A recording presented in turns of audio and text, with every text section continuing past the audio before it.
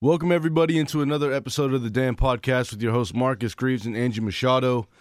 Unfortunately, Angie decided to go on vacation, leaves me all alone to do this by myself. No, I'm just kidding. On this episode, we'll have Amy Schwartz on, who is the Beaver Blitz reporter. She is just going to kind of talk to us about her thoughts on the game, and then she wrote a good story about Jamar Jefferson, the freshman running back, and she kind of just joined the show to talk about that. I thought it was a great article that she wrote on him.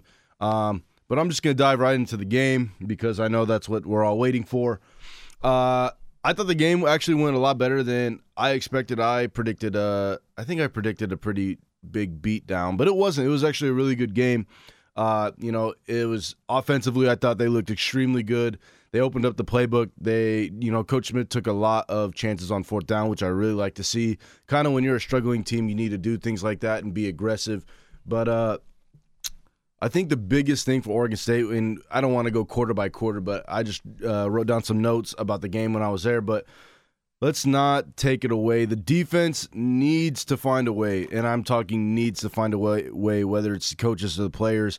I know we've kind of been going back and forth of not really whose fault it is, but who needs to step up more. But, Washington State came out, first thing, 3 plays for 75 yards and a touchdown, right? That's obviously unacceptable. Oregon State came out, and they were all sorts of slow, right? They didn't really – it looked like they were really lost. The pregame hype was maybe still there, and then they just came out, and they weren't ready. But, 3 plays, 75 yards, and a touchdown for Washington State. And then – right after that, well, I guess I should say not right after that, but the biggest problem for me was, and I get it, it's the first kind of series, so you got to feel each other out or whatever it is, but, Oregon State only rushed 4, right? And then they drop back into a zone, and that's kind of what I was saying was you have to get some pressure on Washington State. Obviously, they're a passing team, so if you don't get to the quarterback, he's going to have all day in the pocket. He's going to sit back. And even if Oregon State has great coverage most of the time, it's just too hard for whether it's linebackers or DBs to be covering someone that long because obviously it's a game of, right, like the wide receiver can run anywhere he wants. He just has to get open. And then you're a DB trying to follow him. It just doesn't work. But, so that happened, came out, got, hit in the mouth, 7-0. And then Oregon State comes out, goes 3 and out. And then they go to punt. They get a blocked punt. Washington State recovers it in the end zone, then it's 14-0 with like 2 minutes off the clock. And right after that, I was like, all right, like, is it time for me to pack my bags and go? Right? I was thinking, like, how am I going to talk about this on the podcast? I keep telling people that they're going to be better. They are better. They have good athletes, and then they go down 14-0. I was thinking that my spot on the podcast is probably gone because nobody's going to listen anymore. But then Oregon State actually came out. They responded with they had a really big drive, and they responded. They scored on they went 75 yards. They answered on a big fourth down that Oregon State had, but just that kind of stuff right there. They can respond to adversity, and that's what I like to see. And I like Coach Smith's mentality because let's be, like I always say, like if we seen that last year, right? They go down 14-0. They are not, and I mean not coming back like at all. Like it's basically game over. I think they score maybe 7 points then. So then the score would probably be like Washington State at the end of the game 48-7 or 48-3 or whatever it is. But they responded and they came out, and I just really thought that they played extremely well offensively. And in the first half, offensively and defensively, there was a little, there were some wrinkles in the scheme, but I thought they schemed pretty well, and I thought they played really hard. And it was an extremely close game going into the fourth quarter. And that's why I like to see Oregon State put themselves within striking distance. And that's why I always say if you're an underdog, you want to stay within striking distance. But, but you look at just Oregon State now, and you look at the schemes, and you look at everything that they're doing because, right, so they come out, they score, right? So now it's 14-7. Okay, now you're like, all right, let's go. Hopefully the defense can respond. And then what happens? Oregon State kicks an onside kick. And it was a great scheme. I remember Coach Cookus would always, we'd always practice this, whether it was me, whether it was Andre, or whoever it was, where the kicker will kind of do like a little pooch kick to the sideline, and you're the bull on the outside on kickoff, and you're sprinting down, and they kick it just 10 yards, so you can obviously, he pooches it right into your hand or right into your arm. So I like the risk that they're taking, right? And I like that it's more of, we're not playing to not get blown out. We're playing to win. And you could see that they had chances that they could have won the game, but they just didn't take them, right? And, I like saying this, that Oregon State, they're good, right? They have the right schemes. They have the right mentality, I think. When it comes down to it, the guys that don't have the right mentality, they're not in the game. But when it comes down to it, the mentality that Oregon State has is we're coming to win now. And a good example is Coach Peterson back, I want to say 2013, I think it was, where maybe it was 2013, 2012. Whenever he took over at Washington, their first season, they lost to USC. And, what he was saying was, we schemed everything well. We played a great game, right? And we had some wrinkles, but what happened was USC just has better athletes than us right now. And, Coach Peterson understood that, and he knew that. And so that's where I want to kind of hit is Coach Smith has brought that kind of, right? They may have better athletes than us. And sometimes it's like that, right? That's why you have your Alabamas, your Ohio States. You could play a great game and still lose. Let's not take it away. And I understand that there's times where the defense, right, looked bad, and there's people tweeting the whole time wow, this defense is horrible. But, sometimes you're in the right place at the right time, and you go to make the plays, and you're just, there's someone who's just a better athlete. And right now that's the case. Washington State didn't always have the best athletes, but now they have pretty dang good athletes. There's a reason why they're 4-1 or 5-1, whatever they are, right? They're a good team. They should have beat USC. They should be undefeated right now. But they just have better athletes. And I think a lot of the teams in the Pac-12 right now just have better athletes. But that won't be long, because once you get with the schemes that Oregon State has, right, they have all the schemes. They have all, right, the mentality, whatever it is. But then now you just need the athletes, or you just need the development. And that's where it's going to come is Coach Smith is doing the right thing. Offensively and defensively. I really like what the coaches have done. I really like the mentality that these players have, but, it's just a matter of time before we really see that, okay, here is a dominating win by Oregon State in the Pac-12, or, okay, maybe they win on the road, or whatever it is, right?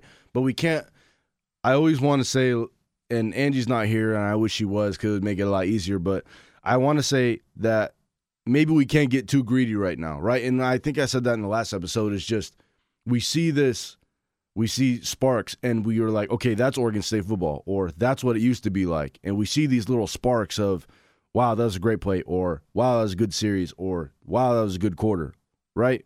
And last year, I don't think we see that, right? We see maybe 1 to 2 big plays, but I know for a fact that I was like, this team is not good. I did not like watching them. But I would get a watch, and now that I watch him, I see this, all right, well, that was a great quarter. That first quarter and second quarter, that was a great half of football by Oregon State. The third quarter was pretty good, and the fourth quarter wasn't very good, right? But tell me the last time we saw that, a complete, okay, that first half was great.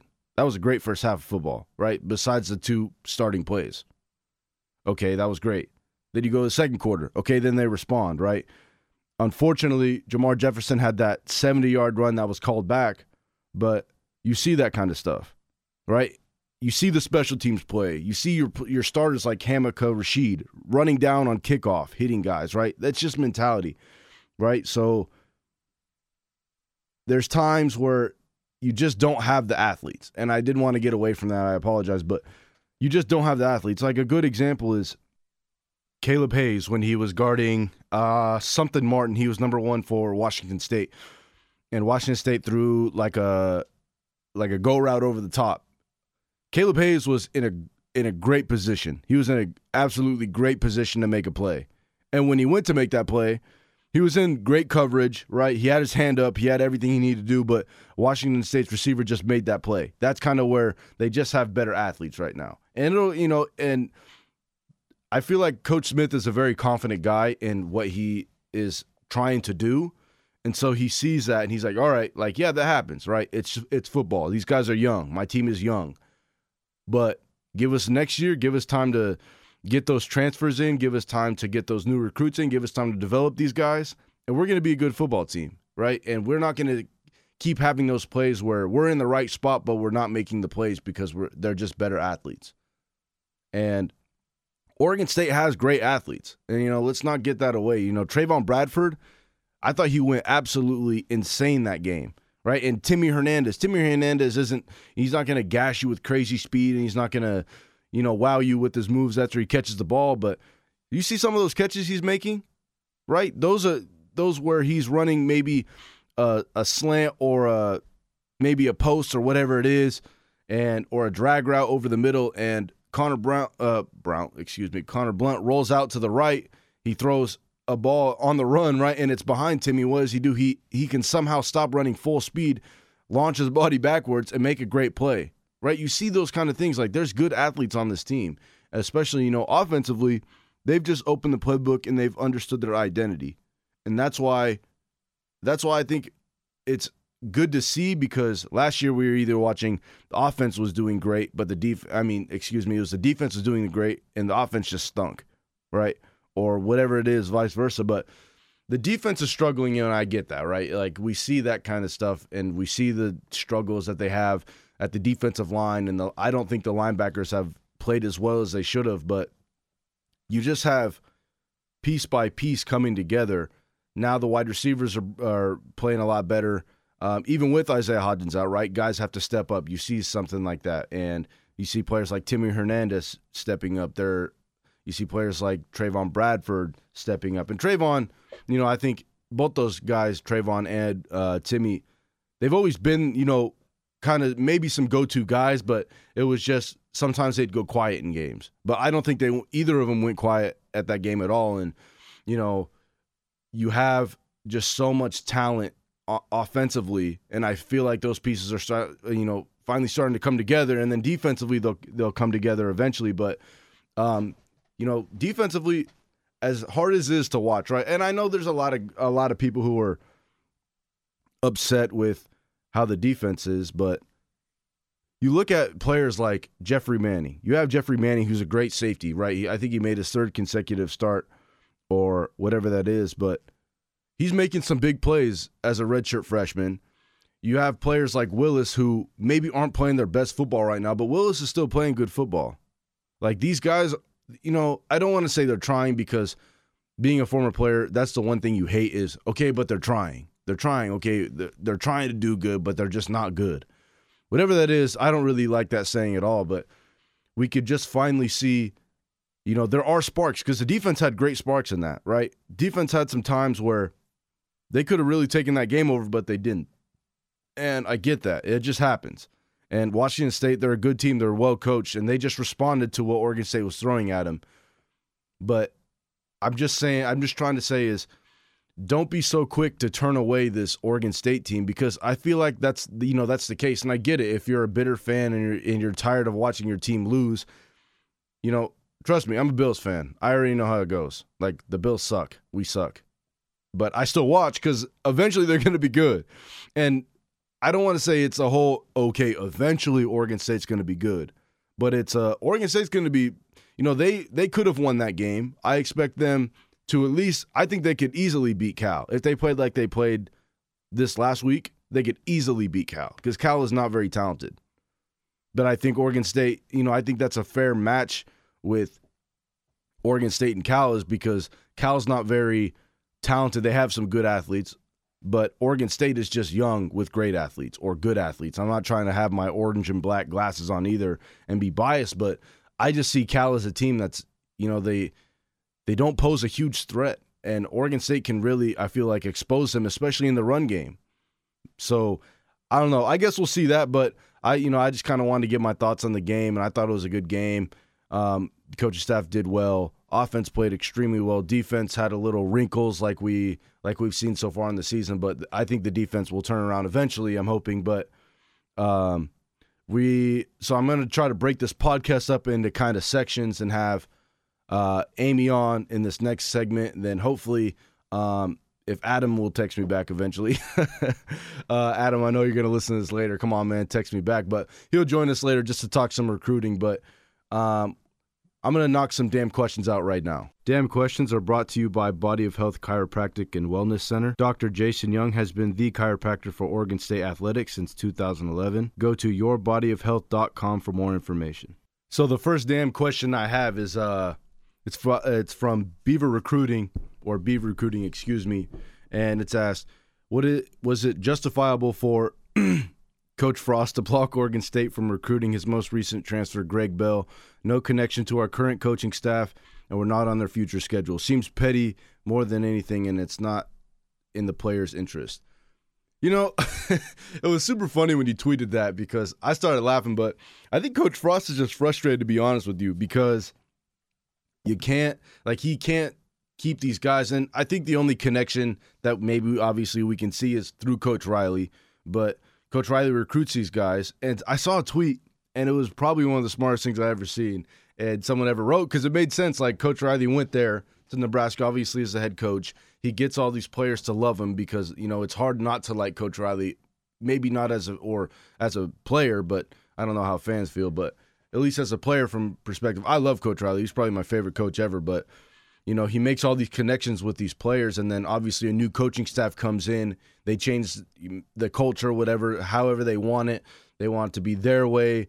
You know, if you can't adapt to it, then they're probably not going to show you as much love. You know, kind of example is that's kind of what I felt like at Oregon State when I was there with Coach Anderson. It was just different because I wasn't the guy he recruited. You know, he was still nice to me as a player, but, you know, you can kind of you could tell who he really likes, and then players that, you know, are kind of just on his team. But so Coach Riley goes, makes all these connections, and then leaves, comes to Oregon State. And so when guys are like, I don't like this new culture, I don't like however the coaching staff is wanting this program to be, I want to find somewhere else to play. Where else would I rather play than my old head coach? Okay, he's not a head coach anymore, but I could tell that his team is struggling, right?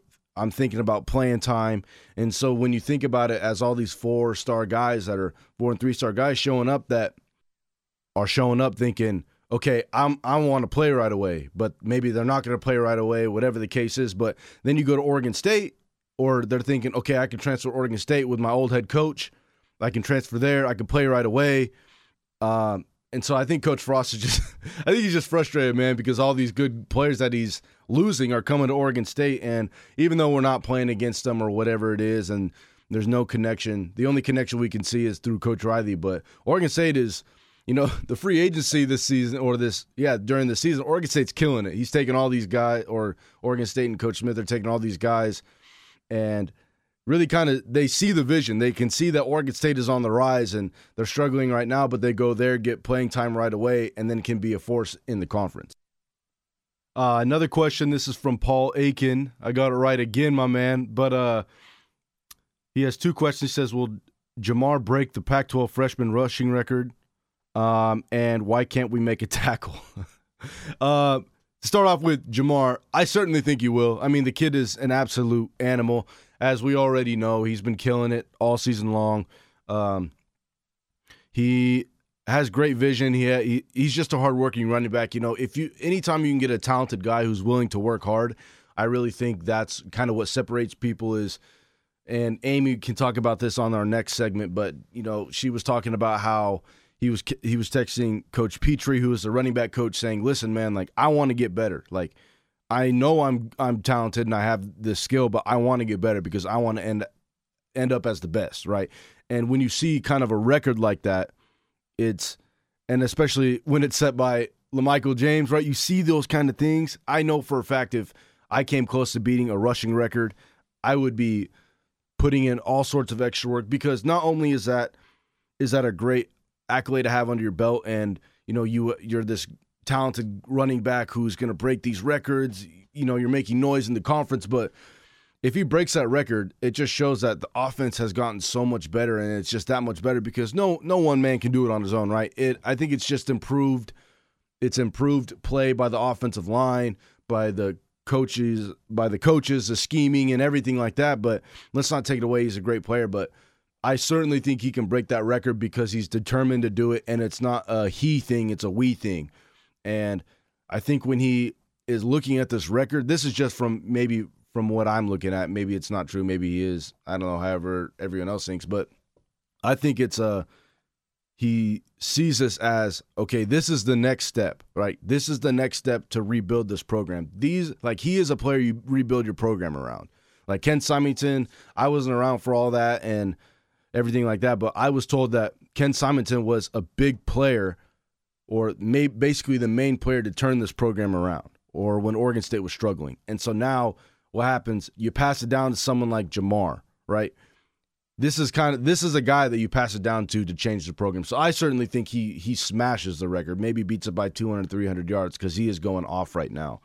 And the next question for my man Paul, why can't we make a tackle? Unfortunately, I know it gets frustrating. I know it frustrates me too when I'm up in the press box, and you're not supposed to be biased.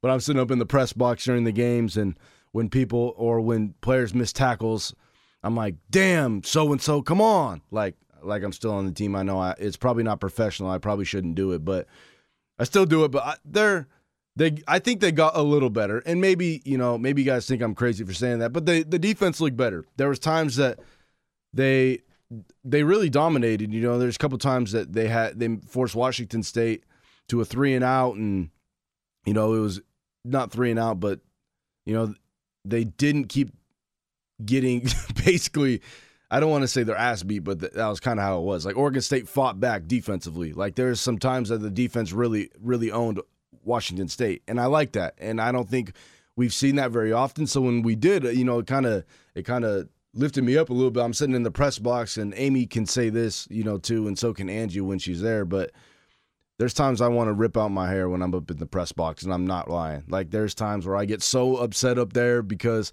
right, these guys are my old teammates, so I'm always going to be biased. But right, I have no problem with calling them out when they're not playing good. So the defense, I know it eats you guys up, and it eats me up too, like I said. But they're getting better. Like I don't know if we'll see it this season. I'm just going to be 100% realistic. There might be games where if Oregon State can win and we can get another Pac-12 or a Pac-12 win, it's going to be maybe like a 47-41 win over whoever. But I think it's going to take a lot longer than we think to improve the tackling, because it's just development and really teaching them how to tackle. Because frankly, when I was at Oregon State with Coach Anderson, we didn't really tackle in practice at all, right? And maybe it's the same thing everywhere, but you see the great tackling teams, and they tackle, I want to say, probably every day. And maybe I'm wrong, but I'm just saying from my point of view, if you're a great tackling team, it's because you tackle during practice. And I know there's the injury risk and whatever, but that's what makes you tough. Like, we can't have this, okay, we can't tackle in practice because we don't want anyone to get hurt. Well, you're playing football. So if you're going to get hurt, you're going to get hurt regardless.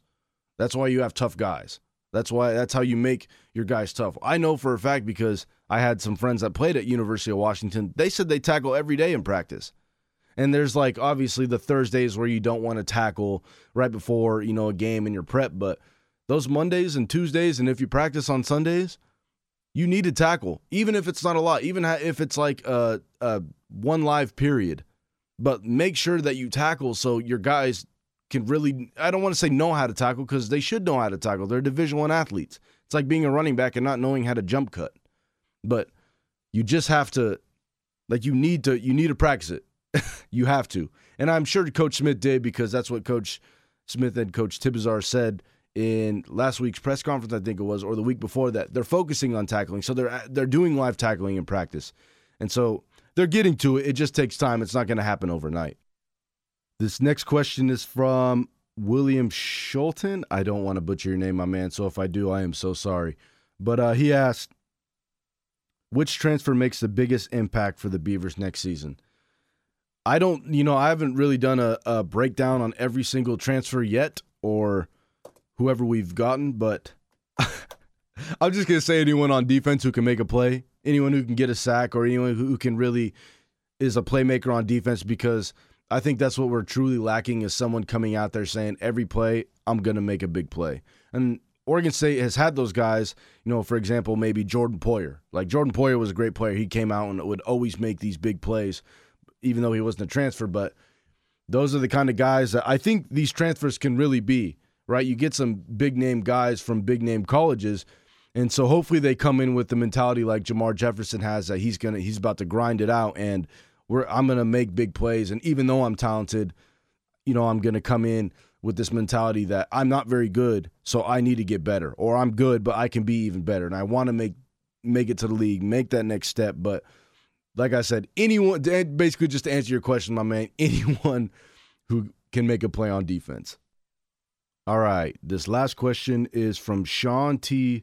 Leahy. Let me know if I just butchered your name too, my man. I'm sorry if I do, but he asks, if we want to snag a dub on the home stretch of the rebuilding season, our defense has to improve. Did Saturday's performance affect your perception of the players versus coaches debate regarding who is more at fault? I don't think so. I mean, I get it. Maybe you want to find a way to get more pressure on Washington State's quarterback, and it didn't look like we brought a crazy amount of pressure. So maybe that's the coach's fault, and maybe it's the player's fault, because if they did, or if Coach Tibizar or something did call something defensively, he, maybe it just didn't work because the players couldn't get to the QB. But you are right, my man. If we want to snag a win, the defense has to improve for sure, because the offense, I think, is holding up their end of the deal. But now it's time for the defense to maybe get some takeaways or stuff like that. But I would say it's just a combination of both. I wouldn't say it's one side or the other, and I can't remember if I said it was either the player's fault or the coach's fault. But it's a combination of both. It's just that's kind of how rebuilding goes. Is the coaches have to understand who they have in their arsenal. The players have to understand what they have within their own arsenal as a player, and how you're going to attack the guy if you get called on a blitz, right? So if Coach Tibizar does call the right scheme, or he does call the right blitz, he can call everything he wants, but the players have to obviously make the play. The coaches coach, the players play, right? And that's, as you or as we all know, that's a true statement. But if the coaches don't put someone in the right position to make a play, then the players can't make a play. But at the same time, if he does, then the players have to make the play. And it's just a combination of both. It's just, like I was saying, the players play and the coaches coach. But I would just say it's both their faults that the defense isn't very good. We can't really pinpoint one or the other, because you can make the argument for either side. So I wouldn't say Saturday's game really affected my outlook on it, because I think both Coach Tibizar has some learning to do with this defense, and as well as the defensive players have to improve and develop defensively. But with the first, it's the first season under his belt as a defense coordinator at Oregon State, and so I understand that. I understand it. Maybe it's hard to really grasp of how can we attack a certain defense, or how do we attack this, or how do we attack that. I get that, so I'll put that on him. But at the same time, the players, what are they doing to take the next step in their game, right? The coaches can give you all the tools you need, but how are you going to use those tools, and how are you going to use everything that you need to make plays and make those plays, come Saturdays when it really matters. So I don't know if that answered your question as well as you would want, my man. If I didn't, I apologize, but, that's just my take on it. So that's it for this segment. On the next segment, we're going to bring on Amy Schwartz, our Beaver Blitz reporter. She's gonna give us her thoughts on the game, and then talk a little bit about the story she wrote about Jamar Jefferson. Now joined with me is Amy Schwartz, our Beaver Blitz reporter. Amy, I know you were down at the game with me in Corvallis. Kind of give us your thoughts on how that game went, at least from your perspective, because I know from a player's perspective, it didn't really look that bad, and I kind of felt a little more confident in this team. So just kind of give us your thoughts. Well, like you said, I don't think it looked that bad, except for, the final minutes of the fourth quarter as they just kind of fall apart. But I was kind of shocked that they really were swinging for a swing and staying in it. And I think the offense had one of their best performances of the season so far. But then again, with the way the defense is right now, you can only score so many points. You have to have your defense help carry the load as well. Right. It's not going to be it can't be shootout every time where it's 50-something to 40-something, because then it's just not going to work realistically. The only time that really worked was with the University of Oregon, unfortunately, but that was back when they had the whole super extra offense and no one really cares. But yeah, I would say, Amy, that because we were sitting right by each other, the game was a good game. Like I was pretty surprised, because as soon as Washington State jumped out to that 14-0 lead, yeah, I was not excited. I kind of just felt like I was like, okay, here we go. Like, how are they going to respond? Are they going to respond? Because say this, that happened last year, this team wouldn't have responded at all. They probably just would have gave up, honestly, already down 14-0 with 2 minutes off the clock, if that.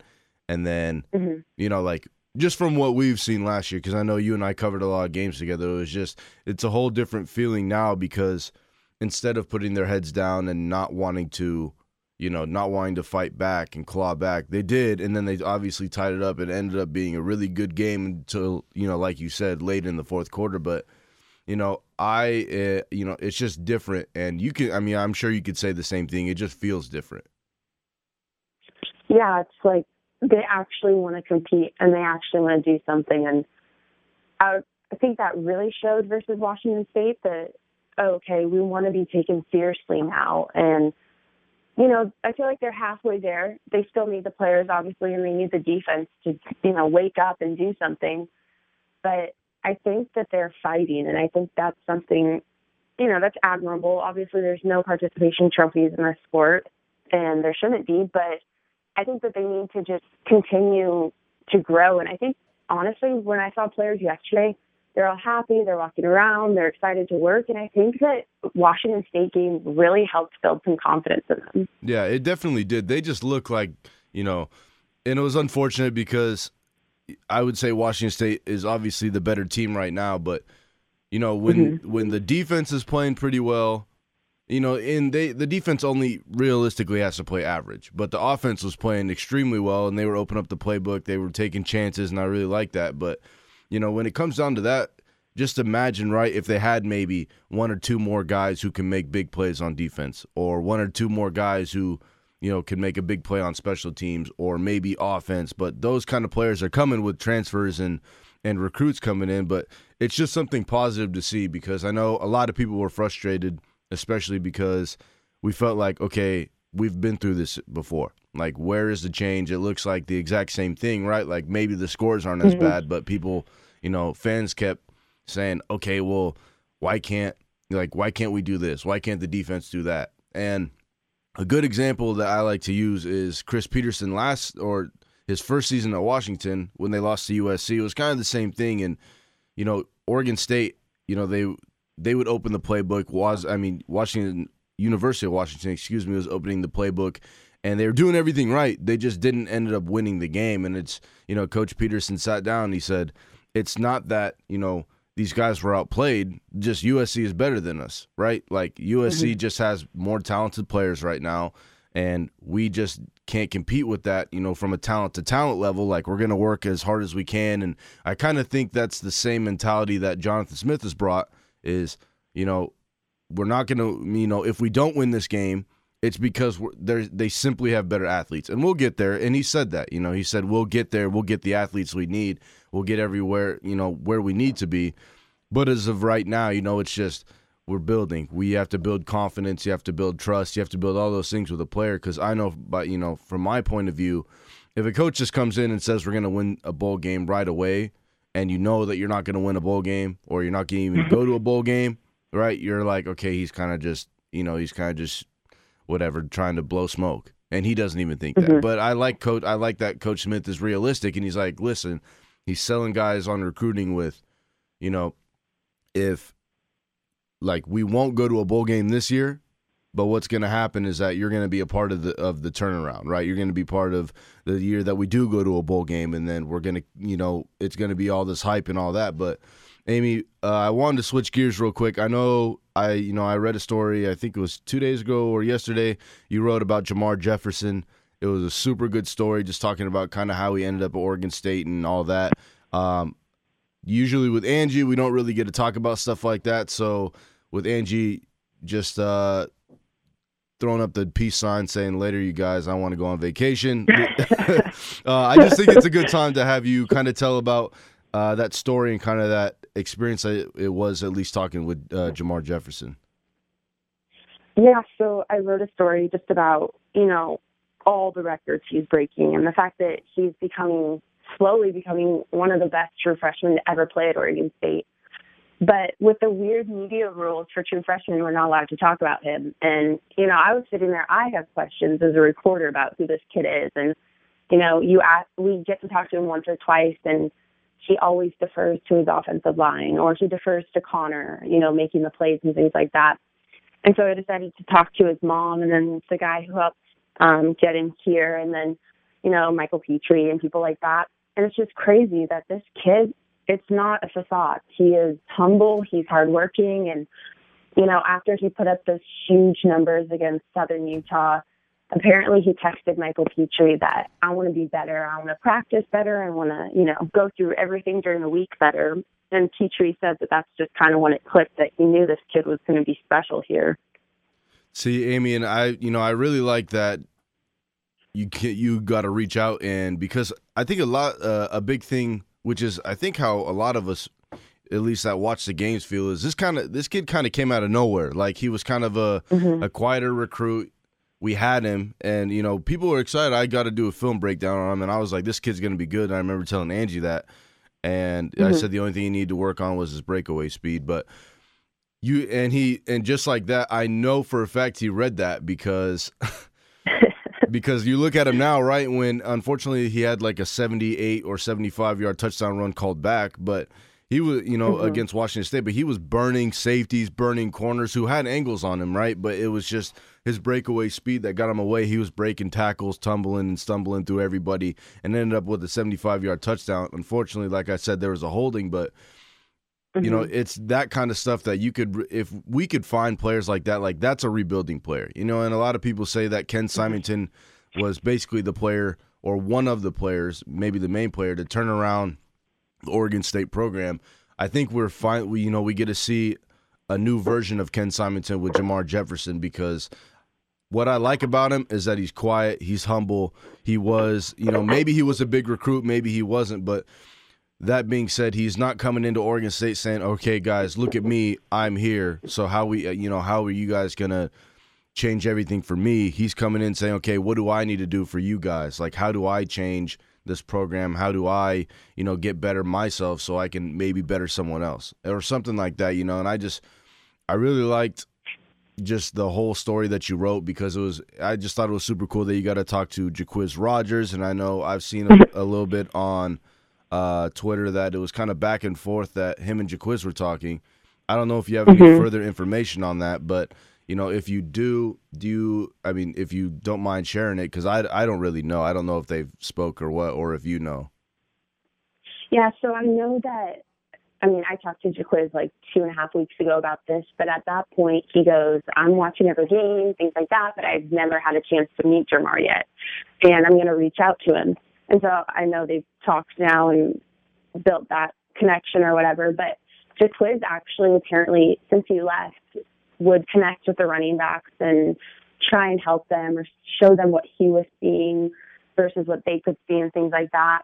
And, he talked about how he's going to come in the off season and really just wants time to be able to connect with Jamar. And he really realizes that his season was so different. His true freshman season where he broke out was so different than Jamar's. And, I've never seen a player quite like that. He's in the record book, just gives so much credit. And, he just says he has to stay humble, he has to stay hungry, and keep competing. But I know even Ken Simonton has just talked about how opposite their careers were. But, we need to appreciate what Jamar is doing, because he's changing the running game here, clearly. Right. And, there's not many people, and by experience, that could really make AP have a run for his money in the starting spot. And, you never want to take anything away from AP, because let's be real, AP had a phenomenal first couple games before he got hurt. But that's kind of the competition now that you see with Coach Smith is, okay, so we have guys, right? We have a guy like AP who's basically our best player. But then all of a sudden we got a true freshman coming up. So what happens then? AP has to step up his game, because if not, AP is going to get his spot taken. But I like, it's just different because it's competitive. But at the same time, even when AP was out, right, you could tell AP's not a selfish player, because, we had people tweeting the whole time, commentators talking, is this guy going to start over, AP? And, he kind of just shrugged his shoulders, was like, hey, man, like, I'm ready to fill whatever role I need to fill, right? If it's, maybe Jamar getting 20 carries, me getting 15 or 10, I'll do that because he's done it before in his career, and so far he's still had a great career, right?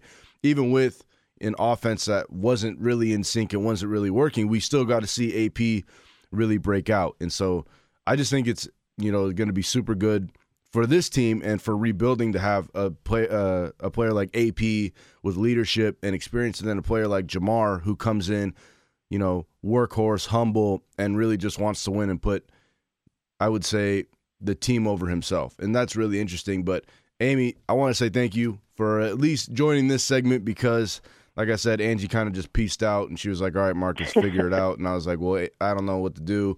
But I think it's really nice that you can come on and kind of give us at least a perspective of what it's like trying to talk to Jamar or figure out kind of his background. But Amy, I want to say thank you. On this next segment, everybody, we are going to bring on Adam. He is our recruiting guy. I'm not a big recruiting guy, as everyone knows, but we'll figure it out. All right, guys, this is our next segment. We have Adam Nicholson on, our Beaver recruiting analyst. He's going to talk a little bit about really everything when it comes to recruiting because, as most of you guys know, I don't know a thing about it. So, Adam, what's up, my man? How about you kind of just give us a lay down if you want to. This is kind of your segment, man, so kind of, I don't know if you just want to go off, you want me to ask you some questions, but really just kind of give us an outlook, at least for the transfers to start off with, because I know a lot of people are interested in those guys. Definitely. Thank you, Marcus, for having me on. Let's jump right into it, talking about some of the transfers. Of course, you got the big three coming over from Nebraska and quarterback Tristan Gebbia, inside linebacker Avery Roberts, and newly, in the registry, wide receiver Tyjon Lindsey. This is quite the trio coming from Nebraska. If you look back to their 2017 class, this is their three highest commits that they had coming over. And then you also throw in outside linebacker Addison Gumbs, who's transferring in from Oklahoma. And this is a stacked foursome coming in that truly can turn around this program. Yeah, that's it's always interesting because you just look at, I don't know if Oregon State, and maybe you would know, I don't know if Oregon State has ever kind of got these kind of transfers to come in, especially four of them, like four legit guys coming in from, a big-time program, because obviously Oklahoma is always great, and then Nebraska always gets great recruits. So, I just thought it was super interesting, and it's a cool kind of pipeline that kind of worked out somehow. But, I don't know if have you heard anything about these guys and how they're doing in practice? If you look back to the scout team MVPs, I know Tristan's won one already. Avery's won, I do believe, two, and those are awards that are issued every week during practice. Kind of the players who really push the starters into improving, getting them ready for the upcoming week's game. So just looking at that, I mean, they're already brand new to the system and already excelling at just performing and really pushing the starters. Addison Gumbs isn't quite on campus yet. We're expecting him come winter term, I do believe, but he is enrolled and taking online courses. And Tyjon Lindsey last night at 1 o'clock in the morning was tweeting about how he's in Corvallis. So that's something else to look into. So I imagine once the announcement comes through, he'll probably start practicing then too. Right. And it's just, I can't stress enough how great of a job Coach Smith has done already because, right, I understand there's kind of like a pipeline with Coach Riley and these Nebraska players, but not, it's just not going where your old head coach is. And I kind of said this earlier in the podcast. It's going somewhere where you truly think that you're not only going to, excel, but the team is going to win, because nobody wants to go somewhere where you think you're going to lose, right? That's why, I don't think Coach Anderson really got some crazy, a crazy kind of transfer list like this. But, we got Luke Del Rio, but he was kind of more of a transfer from Coach Riley, I think. At least I think he was. But, right, but you see these kind of four guys come in, you're like, wow, like all four of these guys can come in and make an impact next season. Definitely. And I think, it's kind of a multifaceted thing with these transfers, especially the Nebraska trio, in that they were all extremely close in Nebraska. They had bought into Coach Riley's system. They had the relationships with the other coaches on the staff. Specifically for Avery Roberts, his relationship with Coach Bray was extremely close. And that was kind of the first domino when Avery decided to leave Nebraska and come over here. And then, of course, he started talking to Tristan, and Tristan lost out on the quarterback competition there in the spring and into the fall. And he felt that he really just didn't fit the system there in Nebraska and wasn't what Coach Frost was looking for. So he reached out and ended up transferring over, and then he gets over here and basically falls in love with Corvallis, and next thing you know, he's talking to Tyjon, who's unhappy in Lincoln, and hey, just come on over here. Let's do something special, Yeah. And then with Addison, I think he's kind of the sleeper because, he blew out his ACL, the Friday practice before Oklahoma's first game. So he's not quite on campus yet here in Corvallis, but this is a guy who had 23 sacks as a senior playing down in Hayward, California. Teammates with current freshman cornerback Deshaun Wilson down there. This is a guy who continues to grow into his body. He's going to be a stud jackbacker in this defense. I mean, he excels at getting after the quarterback, and just he's got all this natural ability. He just needs to be coached up a little bit. And I mean, coached up, he's already good. If he were playing right now, he'd be starting at Oklahoma. If you coach him up some, this is a guy who's possibly a first-round talent. We'll see, and that's just, and it's maybe not a lot of people truly believe that, but right, if you start at Oklahoma as a linebacker, you more than likely have a pretty dang good chance of at least going into the draft, right, and being drafted. And so that's what not a lot of people understand. But like I was saying, I keep referring to earlier in the podcast, is you want these kind of guys to come in, right? You see these transfers come in. And I said, someone asked a question, what transfer is going to make really the biggest impact as soon as they come out or as they're able to play? And I really said anyone defensively who can make a statement, because right now I think Oregon State has these great athletes, but we're really lacking someone who will just take it upon themselves and be like, okay, well, I know this defense isn't very good, but I'm about to go make some big plays, or I'm going to be the reason why the defense is making big plays, because we know the defense is struggling. And it's a lot of adjusting, and, they haven't had the same defensive coordinator in forever for consecutive years or whatever, but whatever the case is. But I think, when you bring these kind of players in and they see this kind of vision, it just speaks volumes of what Coach Smith is doing, because, like I said, nobody wants to come into a program that they think is going to be bad for their next couple seasons, or really hinder their chances of going to the league, which is every college kid's right dream and goal. But you get these kind of players to come in, you get these guys to buy into what you're doing, and when you get someone who can start at, basically, if they didn't get hurt, start at Oklahoma,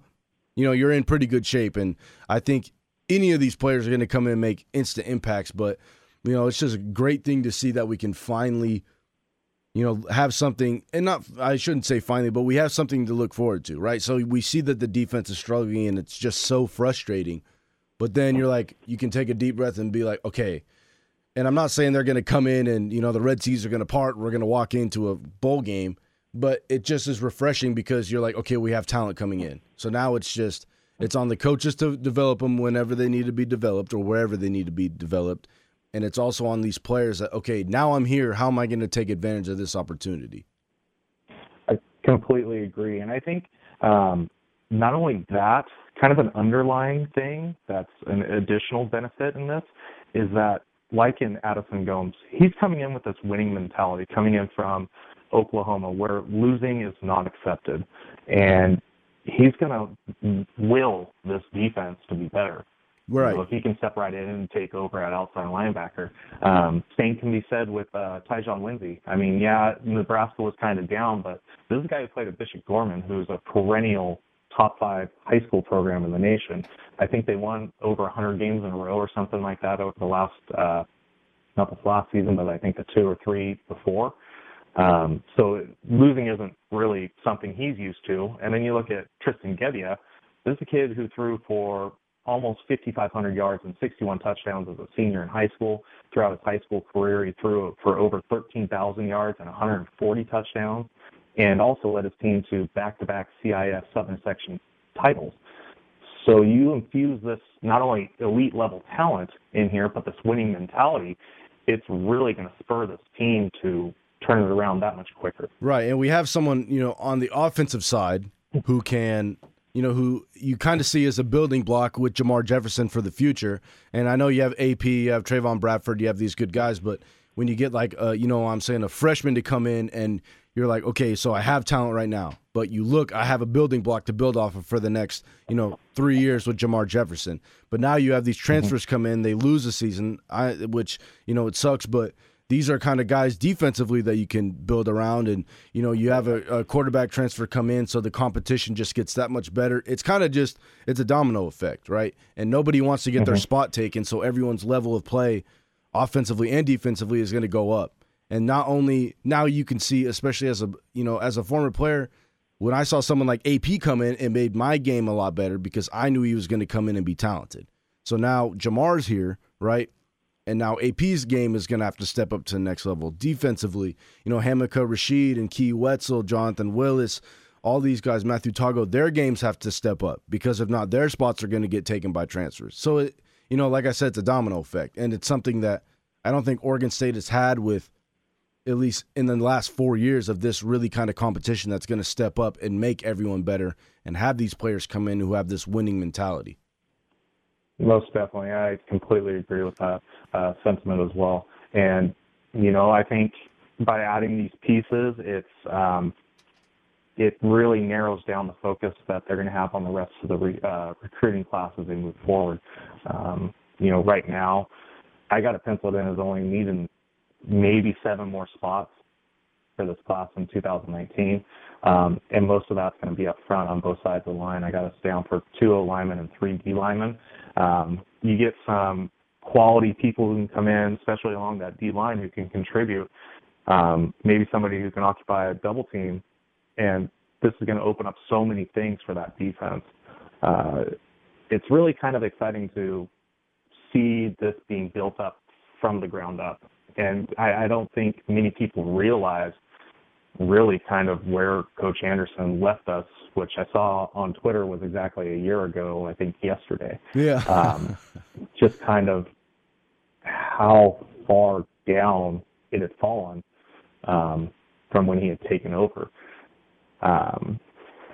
So it's amazing to see this influx of talent that's come in and really what this coaching staff's been able to draw out of this roster so far. Exactly. And, I can't stress it enough. Adam, my man, I want to thank you so much for hopping on the podcast because Angie obviously went on vacation, kind of left me out to dry. I'm just kidding, Angie. I know she'll probably hear this. But, yeah, that was some great – I know a lot of people were just wondering about the transfers.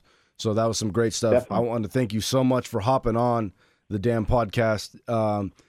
Anytime we need recruiting, I don't know why I haven't had everyone jump on.